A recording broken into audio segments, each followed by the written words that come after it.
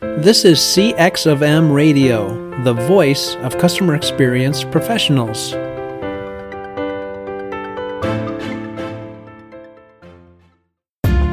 Welcome to another episode of Press 1 for Nick. Your host, Nick Glimsdahl, is the Director of Contact Center Solutions at VDS. Through conversations with customer service and customer experience leaders, Nick and his guests exchange insightful stories, best practices, and invaluable lessons they have learned along the way. Welcome to the Press 1 for Nick podcast. My name is Nick Glimsdahl, and my guest this week is Laura Gassner Otting. Laura delivers strategic thinking, well-honed wisdom, and a catalytic perspective informed by decades of navigating change across the startup, nonprofit, political, and philanthropic landscapes. Woo! I couldn't say that if I tried. She's also a keynote speaker and the author of the book Limitless, How to Ignore Everybody and Carve Your Own Path and Live Your Best Life. Laura, welcome to the Press 1 for Nick podcast. Hey, Nick, it's great to be here. Yeah, so I ask every single guest one question at the very beginning, and it's what's one thing people might not know about you? So, as you mentioned, I make my living as a motivational keynote speaker, which means I get up in front of thousands of people and I talk for 45 minutes or an hour. And one of the things that most people don't know about me and that surprises them, and that probably a lot of your customer service professionals might be able to relate to, is that I'm actually a raging introvert. And so how do you feel? Because I relate to this in my specifically because of my wife, but how do you feel? Do you feel energized or you feel drained at the end of that keynote? I want to go back to the hotel room, curl up in fetal position and order room service. I don't even watch Netflix because it's almost too much interaction. I think anybody who interacts with people on a regular basis either gets energized by them or drained by them. And then you either get energized or drained by being alone afterwards. And for me, I get energized by being alone. I love the interaction with people. I love being on stage. I love those moments when somebody in the audience goes, ooh, or ah, or yes. But it is kind of exhausting to do that sort of thing, especially when I'm trying to talk about an idea that I believe in so deeply. And if you're selling something that you care about, that you believe in, you also believe in it so deeply. And so it's like you leave a little piece of yourself when you do it. And so I've had to learn how to fake the extroversion on stage, like be LGO on stage, and then also how to remain true to myself when I'm there as well. So I'm like, the way that I describe it is I'm like 100% open with about 60% of my life. And I tell personal stories on stage. I connect what I'm doing to things that are meaningful so people can tell there's actual emotion and meaning behind what I'm doing, because meaning matters so much. But I don't talk about everything. I don't talk about the stories I'm not ready to tell yet. I think it was maybe Brene Brown who said that you should tell stories from the scars, not the wounds, right? So like just being able to know where in the story to bring people in, how much to share, who to share with, when to share it, helps me to figure out how to get energy from what would otherwise drain me and not just have it suck me dry. Yeah, the thing that I think is fascinating with introverts who specifically are keynote speakers is amazing because you don't get energized off of that. Any extrovert can easily get up on stage and be energized by the conversation they have, regardless of what they're talking about. But you truly have to believe in what you're doing and be fired up enough to convince yourself and say, you know what, this is worth it.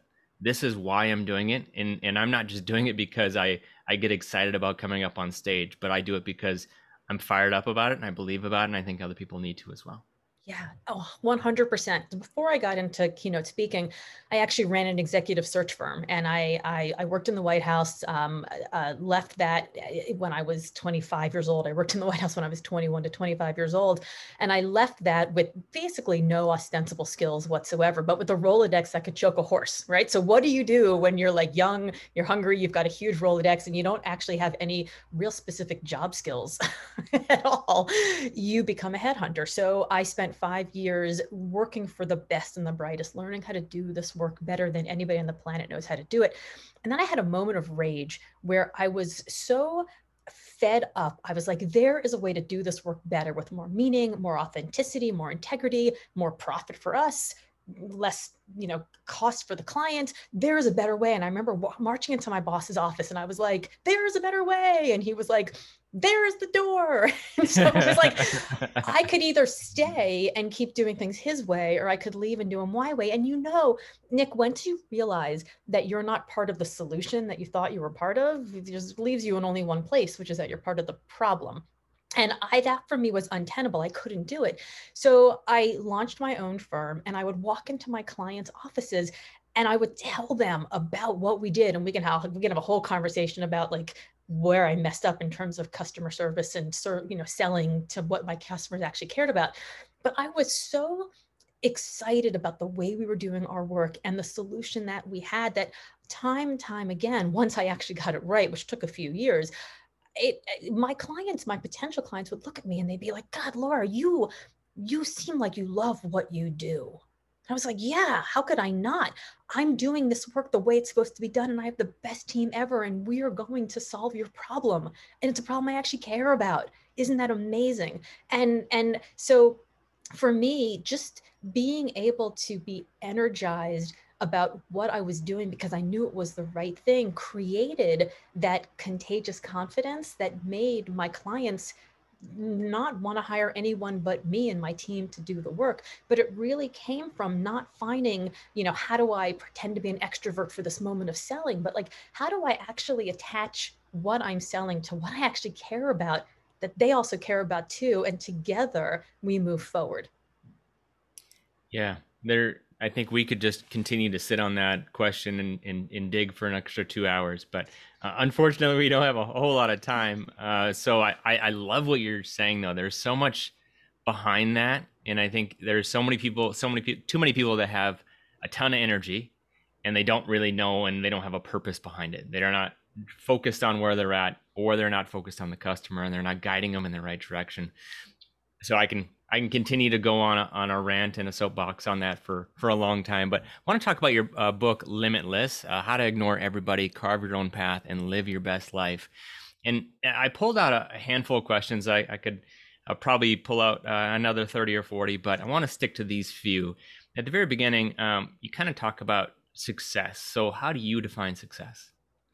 Well, so I talk about success in the book as this thing that's been given to us externally. Someone else along the path somewhere said, you should do X, you should be Y, you should marry Z, you should wear these clothes in exactly the right size, you have the right house and the right spouse, and all the stuff that we were told growing up was success. And what I learned over the course of those 20 years in executive search was that it was my job to call the most successful people in the world, the bold-faced names, the headliners, the ones who were doing amazing work, and recruit them away on behalf of my clients, right? Because like that's the job. So I'd find the most successful people, call them up, and here's what I learned. They all called me back because despite all that success, they weren't all that happy. And I was so interested in this idea that success on paper didn't mean happiness in real life. And so I started thinking about my own definition of success. And my own definition of success was that bigger, better, faster, more, right? You always got to be making more money, the fancier title, the bigger office, the nicer car, the fancier vacations. And what I realized was that some of those things did make me really happy. I'm a princess. I like 800 third count sheets and first class plane tickets, no question about it.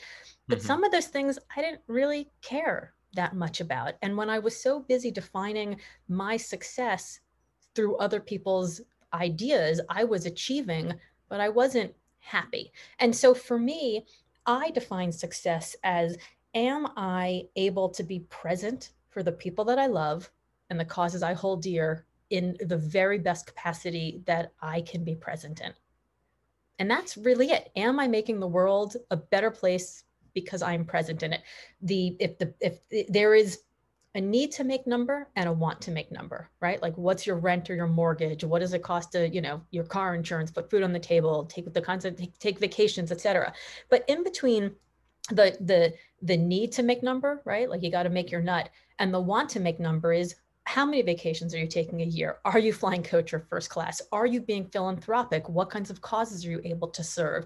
Are you, buying the nicer car? Like, what are the things that you want in life? And between the need to make number and the want to make number is really how you personally define success, and not everybody else around you.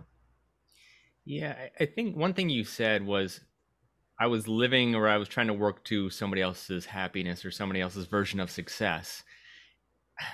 Where does that come from? Where do Ugh. we see everybody else and talk about, oh, we need to get this house and this watch and this vacation house and this car? Where does that come from? Well, I mean, it can come from a lot of places. For me, I had a fourth grade teacher who was like, Laura, you're pretty argumentative. You should become a lawyer. And I was like, well, first, of course, I told her she was wrong because, I was argumentative. But then I was like, okay, maybe. And at the time I was watching LA Law, Susan Day was, this pretty lady lawyer, and she was, dating Harry Hamlin, like handsome, guy lawyer, and everything was great. And I was like, oh, that must be what success looks like, right? Like you have to like wear the right suits and you have to do all the right things. And I also was, I was very sort of politically minded even then. And I was like, I'm going to solve all the problems in the world. And at the time, everybody who was in elected office was a lawyer. So I was like, okay, I'll become a lawyer, go to law school, become a lawyer. I'll get recruited. I'll run for office. I'll be the first female, Democratic senator from the great state of Florida. P.S. That job's still open. There's been one lady senator from Florida. She was a Republican. So there still hasn't been a Democrat.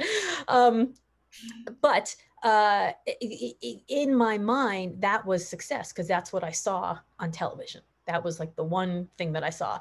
And and regardless of whether or not that was the path that made sense for me, that was the path that a teacher who really, to be honest, had no crystal ball or Ouija board or any kind of training in career development, like looked at me in fourth grade and said, you're argumentative, you'd make a great lawyer, like this passing aside comment. And I took it as definitional. So I had that. You might have had a parent who said you should be X. You might have had, a friend who said you should be Y. You might have like looked at the television and looked at the Kardashians and been like, well, I see what they're doing. That looks good. I'll do that. Like every one of us at some point has somebody, and usually there's like a high school counselor who says, pick a college, pick a trade, pick a career, pick a path, pick a major, pick a something.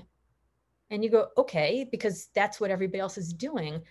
And the problem with that is when you're 16, 17, 18 years old being talked to by that high school counselor, the one thing that you don't have is an actual frontal lobe, which is, the part of your brain that helps dictate good, logical, sound decision making. So we're actually asked, and this is the craziest part of it, we're actually asked to make a decision that's going to affect the rest of our lives when we literally do not have the brain capacity to make a good one. And so, I mean, is it any surprise that we all turn around at like 35, 45, 55 and we're like, is this all there is? Is this all it was meant for? And the problem is that we never stop along the way, either at the very beginning or give ourselves grace every 7 to 10 years when we're changing so rapidly and the world around us is changing so rapidly, to say, is this what success looks like for me? Is this what success still looks like for me? When Limitless first came out, I did like 150 podcasts or so. And there was one question that I would keep getting that made me crazy. And it was, well, what would you tell your 22-year-old self? And I was like, my 22-year-old self who is listening to a podcast that was recorded over the internet via my wireless headphones on my cell phone. Like, none of those four things existed when I was 22. So even if I did know who I was, which I didn't, even if I did know who I was, the world around me has changed so much since then. I mean, frankly, if you're listening to this podcast now in real time, we're in the midst of the coronavirus pandemic. Even if you had an idea of what you thought 2020 or 2021 or even 22 was going to look like, it doesn't. So all of the external definitions of success don't matter if they don't comport with our own internal definition of success. I love that. That was an awesome explanation. So when one of the things that drives me nuts, but I want to get your perspective on it, is when somebody says it doesn't matter if I'm in high school or if I'm 20s, 30s, 40s, or it doesn't matter if I'm a parent or a coach or student counselor, but somebody says, just follow your passion. How do you feel? How do you feel? I already know it's coming, but how do you feel when you hear that statement? I think follow your passion is the Follow your passion is the spoken word illegitimate sister of the live, love, laugh tattoo. That's how I feel about follow your passion. Apologies for anybody listening who has a live, love, laugh tattoo, but you got to get rid of that. Yeah, So go get it removed. Go get it removed. Follow your passion is the career advice illegitimate sister of that tattoo. And here's why. Because when somebody says to you, you just got to follow your passion, all that says is as long as you find your passion, as soon as you find your passion, everything's going to be hunky-dory. Things are going to be great. It's going to be nirvana. You're going to be happy as can be. The food will have no calories. Everything's going to be great, right? Just awesome. But here's the issue. When you find that thing about which you are passionate, it's not going to be perfect. And so the minute something goes wrong, the minute it gets difficult, the minute you screw up, the minute life hands you a pandemic, the minute something happens that knocks you a little bit onto the left or the right, you go, oh, well, I guess it must not be my passion, because if it's my passion, everything would be perfect. And I'd be like sitting at Coachella with, a flower crown on my head and, in a Zen position, everything would be perfect. And these Instafluencers who are like imploring with all their might for us to follow our passion, it's insanity. I would much rather see somebody say, I'm not going to follow my passion. I'm going to invest in my passion.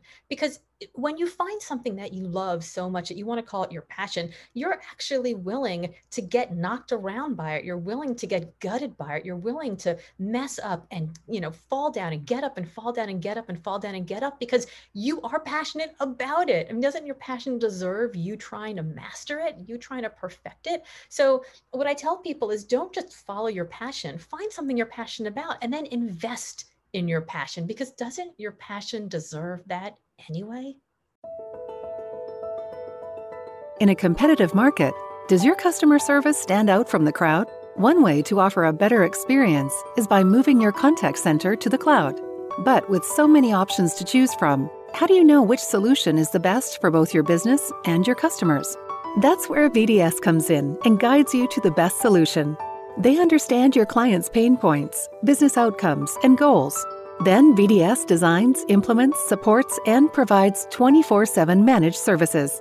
From start to finish, VDS is committed to finding the best solutions for your clients' needs. To learn more, go to www.govds.com or find a link in the show notes.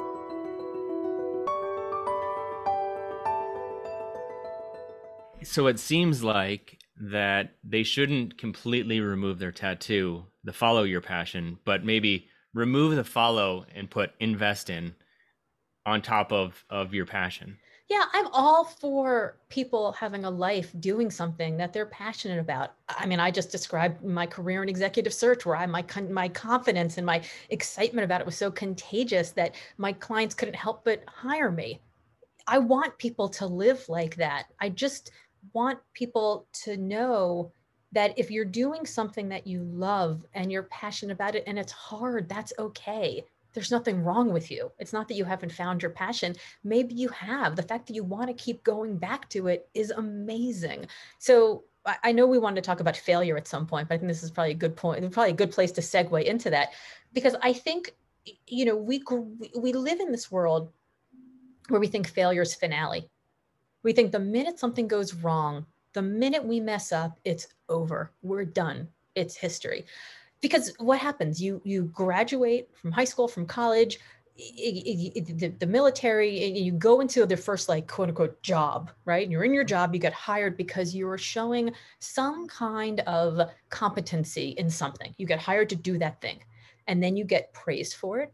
You get promoted for it. You get paid more for it. And you're afraid to step left, you're afraid to step right, because if you mess up, then what are you going to do? You have to do this thing that you got hired to do. You have to do this thing where you've shown mastery, where you're good, you're competent. And that's not the way we learn and we grow. So think about, do you have any kids? I do. Okay. So how old are your kids? 3 and 1.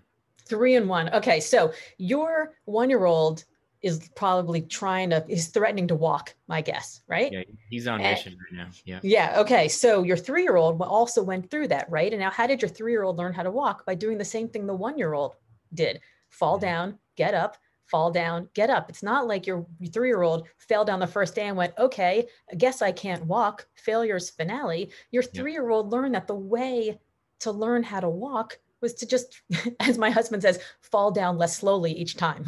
That's just what we do. And just in life, we're just falling down less slowly. We can just stand a little bit longer. But we, as adults, somewhere along the way, we forget that that's where we learn, is in the failure. And so failure is not finale. It's fulcrum. It's the place where we grow and we change and we learn and we innovate and we iterate and we get better and we get better and we get better. But if we're afraid to fail, and if we're afraid to like dig in and invest in that passion, and we're only like, oh, I'll follow my passion as long as it's perfect, everything's great, we don't change, we don't learn, we don't grow, we don't figure out who we are when we are at our very best. And the whole idea behind Limitless is that in order to be the person we want to be when we are at our very best, we have to mess up, we have to make mistakes. And actually, I was giving this talk in Austin, Texas, a couple of years ago. And I got to this line, failure's not finale, it's fulcrum. And at that moment, I looked down stage left, and sitting in the front row, stage left, was Commander Tim Kopra of NASA. Now, Commander Tim Kopra of NASA has been on 3 spacewalks because he's a show off. And I was like, finale's not, failure's not finale, it's fulcrum. Except for you, sir. Yeah. Except for you. You're kind of a big deal. Because for you, like, so I always say to people now, I'm like, so as long as you're not an astronaut, yeah, you're going to be okay. If there is oxygen in your lungs and there's blood in your veins, you're going to not just survive the failure, you're going to get better from it. So I encourage people not to just look for the path that, is the promised perfection, but to really instead look for paths that allow themselves time to figure out how to master what they want to do. Yeah, it is important to fail. I mean, and people say, oh, you should fail forward. I think you should fail, learn, adjust, and then try again. And then you're going to learn and adjust and try again. And as you continue to learn and grow, you're going to do other things to improve where you're at. And it always helps that you don't fail where other people have failed, where you can have the ability to learn from where Laura has failed in the past, where Nick has failed in the past. But there's so much to failing that you have to be able to grow, and you have to, I always like the forging, to forge metal, to forge a golf club, it needs to be under pressure. Mm-hmm. And you can't really, without that pressure, without that failure, you can't really grow. And it can't get any stronger than where it's at. And I just love that analogy. So another phrase that I know it's going to make you very happy, but what's your thoughts on the phrase, fake it till you make it? Oh boy, I think fake it till you make it is damaging. It's super damaging for so many reasons. First of all, when somebody says fake it till you make it, they're telling you that you, as you are, don't belong. Right? Like, where do we think imposter syndrome comes from? Imposter syndrome comes from feeling like you're an imposter, like you don't belong where you are. And so I also have kids. My kids are 17 and 19. So I'm on the other end of the tunnel from you. But when my eldest was 3, he was a walking, waddling, toddling ear infection machine. Like, it's the second a drip would come out of his nose, I was like, oh, better get on the phone to the pediatrician because he's going to have an ear infection in 24 hours, raging scream fest. And it was great because I was like, I can't wait to get a diagnosis. We get a diagnosis. He has an ear infection. The ear infection is the infection is the problem. Here's the antibiotic. But when we have imposter syndrome, what's the problem? It's not the infection, it's the imposter, right? Like, we get diagnosed as the problem. We have a syndrome. There's something wrong with us. So fake it till you make it means don't act like you, act like someone else entirely. Okay, so that sets up a lack of self-esteem and a lack of confidence to start with. So now you're faking it on a false foundation because you don't even feel like you belong there. That's the first problem. That's just the beginning of it. Then we get to this place where we're faking it so hard that we don't even pay attention to what's happening around us. As I mentioned, I walked into the White House when I was 21 years old. I had volunteered on a presidential campaign. I'm walking in, there are all these bright young and hungries who went to Ivy League schools, and they're all like wearing these like perfect beautiful suits, and they're carrying like their grandfather's satchel, and they've got their New York Times and their Wall Street Journal that are all highlighted in dog-eared, and I'm literally wearing my mother's suits from the 80s, like Alexis Carrington shoulder pads. I was showing my kids a picture of me in the Oval Office a few months ago, and they're like, "Mom, what the hell are you wearing?" And I was like, "I know, it's Grandma Shelley's suits." I mean, like I like all these bright young and hungries had the hand-me-down briefcases because that's a family heirloom. I didn't have clothes, and so I would sit there at these tables watching them all, like writing in their notebooks, like furiously scratching on all these ideas. And I had no ideas. I was like, what's going on here? I don't belong. I'm an imposter. So I would sit there and I would fake it, and I would like write things like pick up the dry cleaning, get the dog groomed. Like I didn't know what else to write, so I'd make stuff up. And while I was so busy faking it, trying to pretend that I was them, I was missing all of the relationships happening around me. I was missing deals getting made. I was missing the things that they were reading to learn more and get better. I was missing the schmoozing. I was missing like how people interacted with each other. So I was building this house of cards based on a false foundation, so that and then while I was doing that, I was missing the stuff I actually needed to make it, to actually get better. That's the second problem. The third and the last problem is that once you're so busy faking it till you make it, you've created yourself in the image of somebody else. So you don't even know if you want the thing that you're faking, because you're not even getting a chance to experience it as you. So you don't even know if you like it. So you're so busy trying to pretend to be somebody else and achieve someone else's achievements that by the time you get there, you're like, who am I and who is this? And do I even really want it?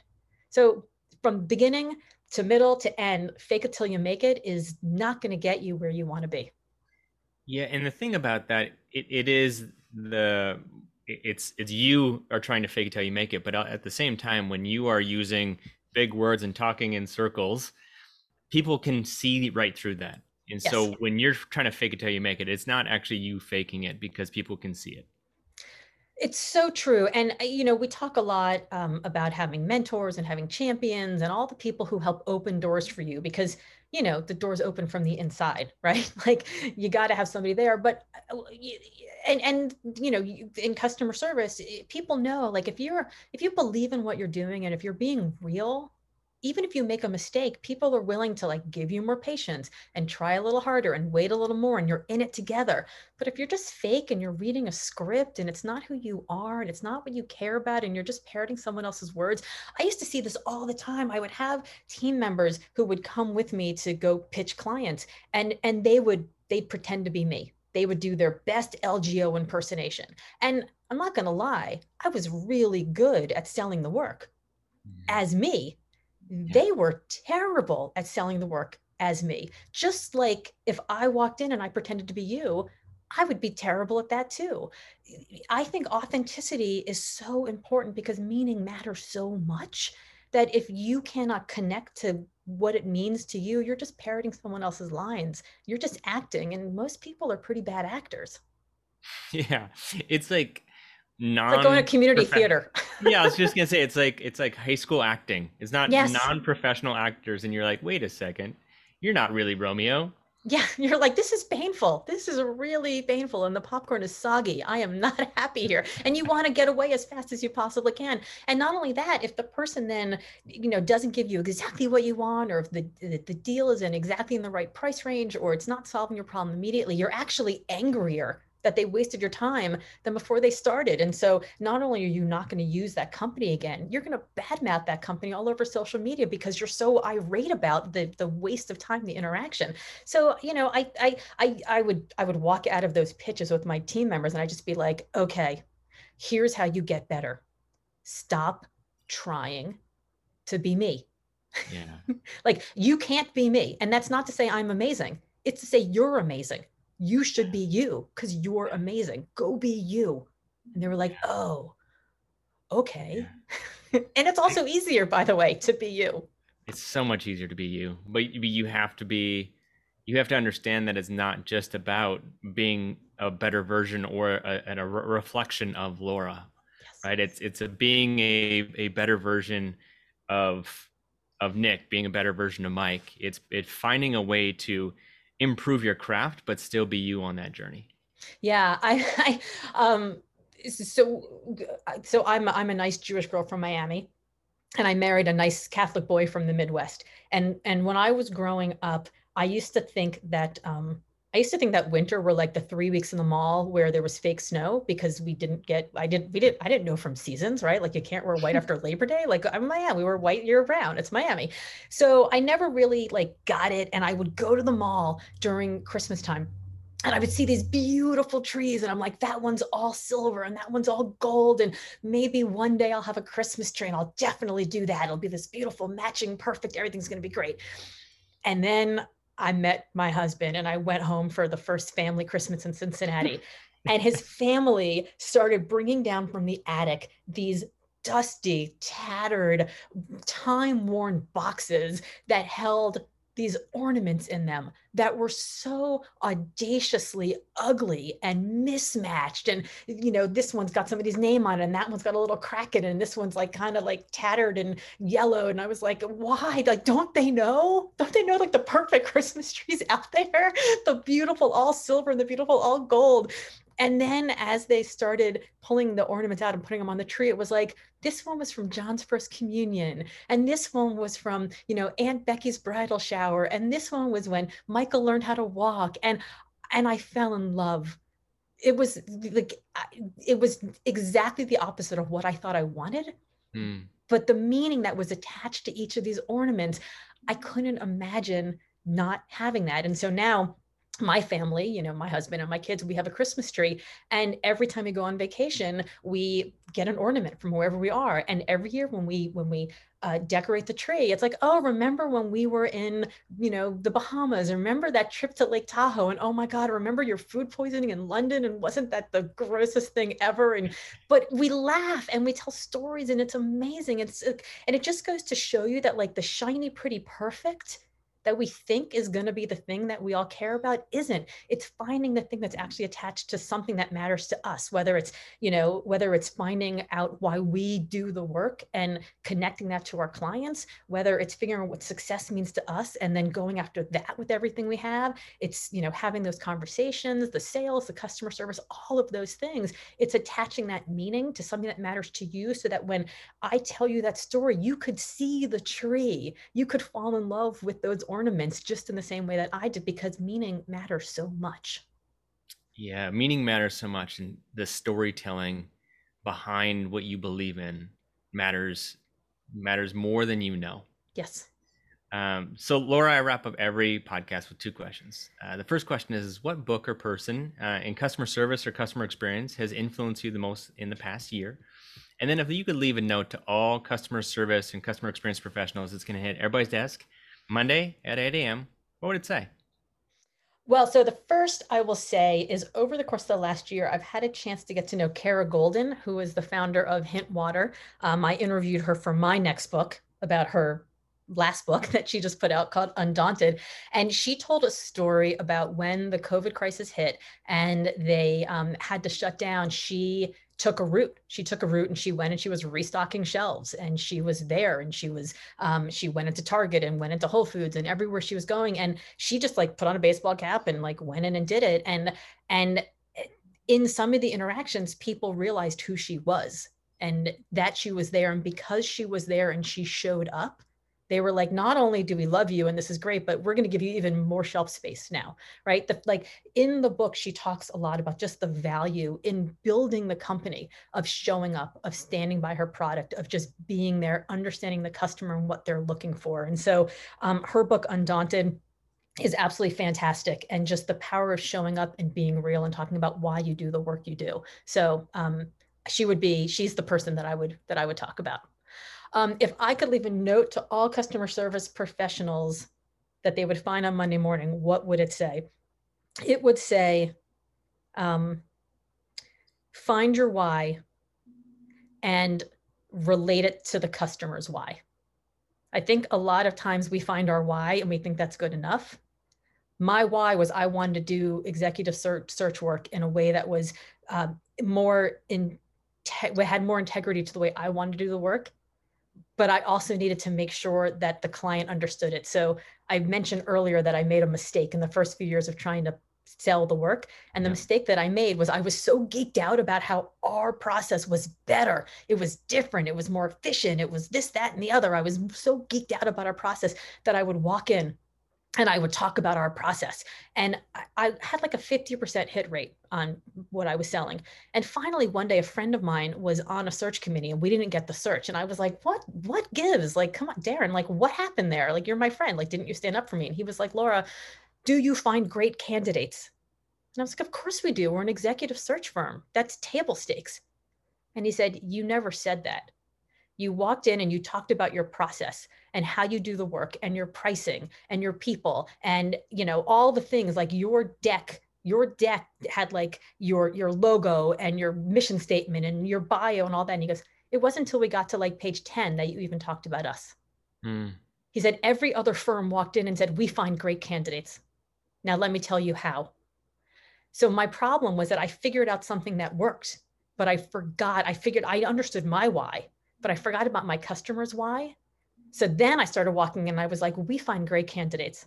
Now, let me tell you how we do it and why it's better than everyone else you're going to talk to today. Once my clients understood that their problem was my problem and I was going to hold their problem in my hands until our collective problem went away, I was unstoppable. Yeah. So find your why, but make sure you connect it to your customer's why. That's some sound advice. Laura, what's the best way for my listeners to find you, to connect with you, or other ways? Sure. So all my good friends call me LGO. Laura Gassner Otting's a lot of name. So I am at Hey LGO on all the socials, and they can go to heylgo.com as a shortcut. And if they're interested in learning more about how to find their own definition of success, they can go to my4questions.com and take a very short, quick 4-question quiz that'll help them figure out how to find their own definition and things to do to achieve it. Good stuff. Laura, thanks so much for being on the podcast. I wish you nothing but success. Thank you. Hey, listeners, can you think of one person who would benefit from the information you learned today? If so, please consider sharing it with them by giving them a link of this episode or directly from your app. And last, if you'd like to receive all the quotes and book recommendations from all my guests, go to pressonefornick.com/podcast.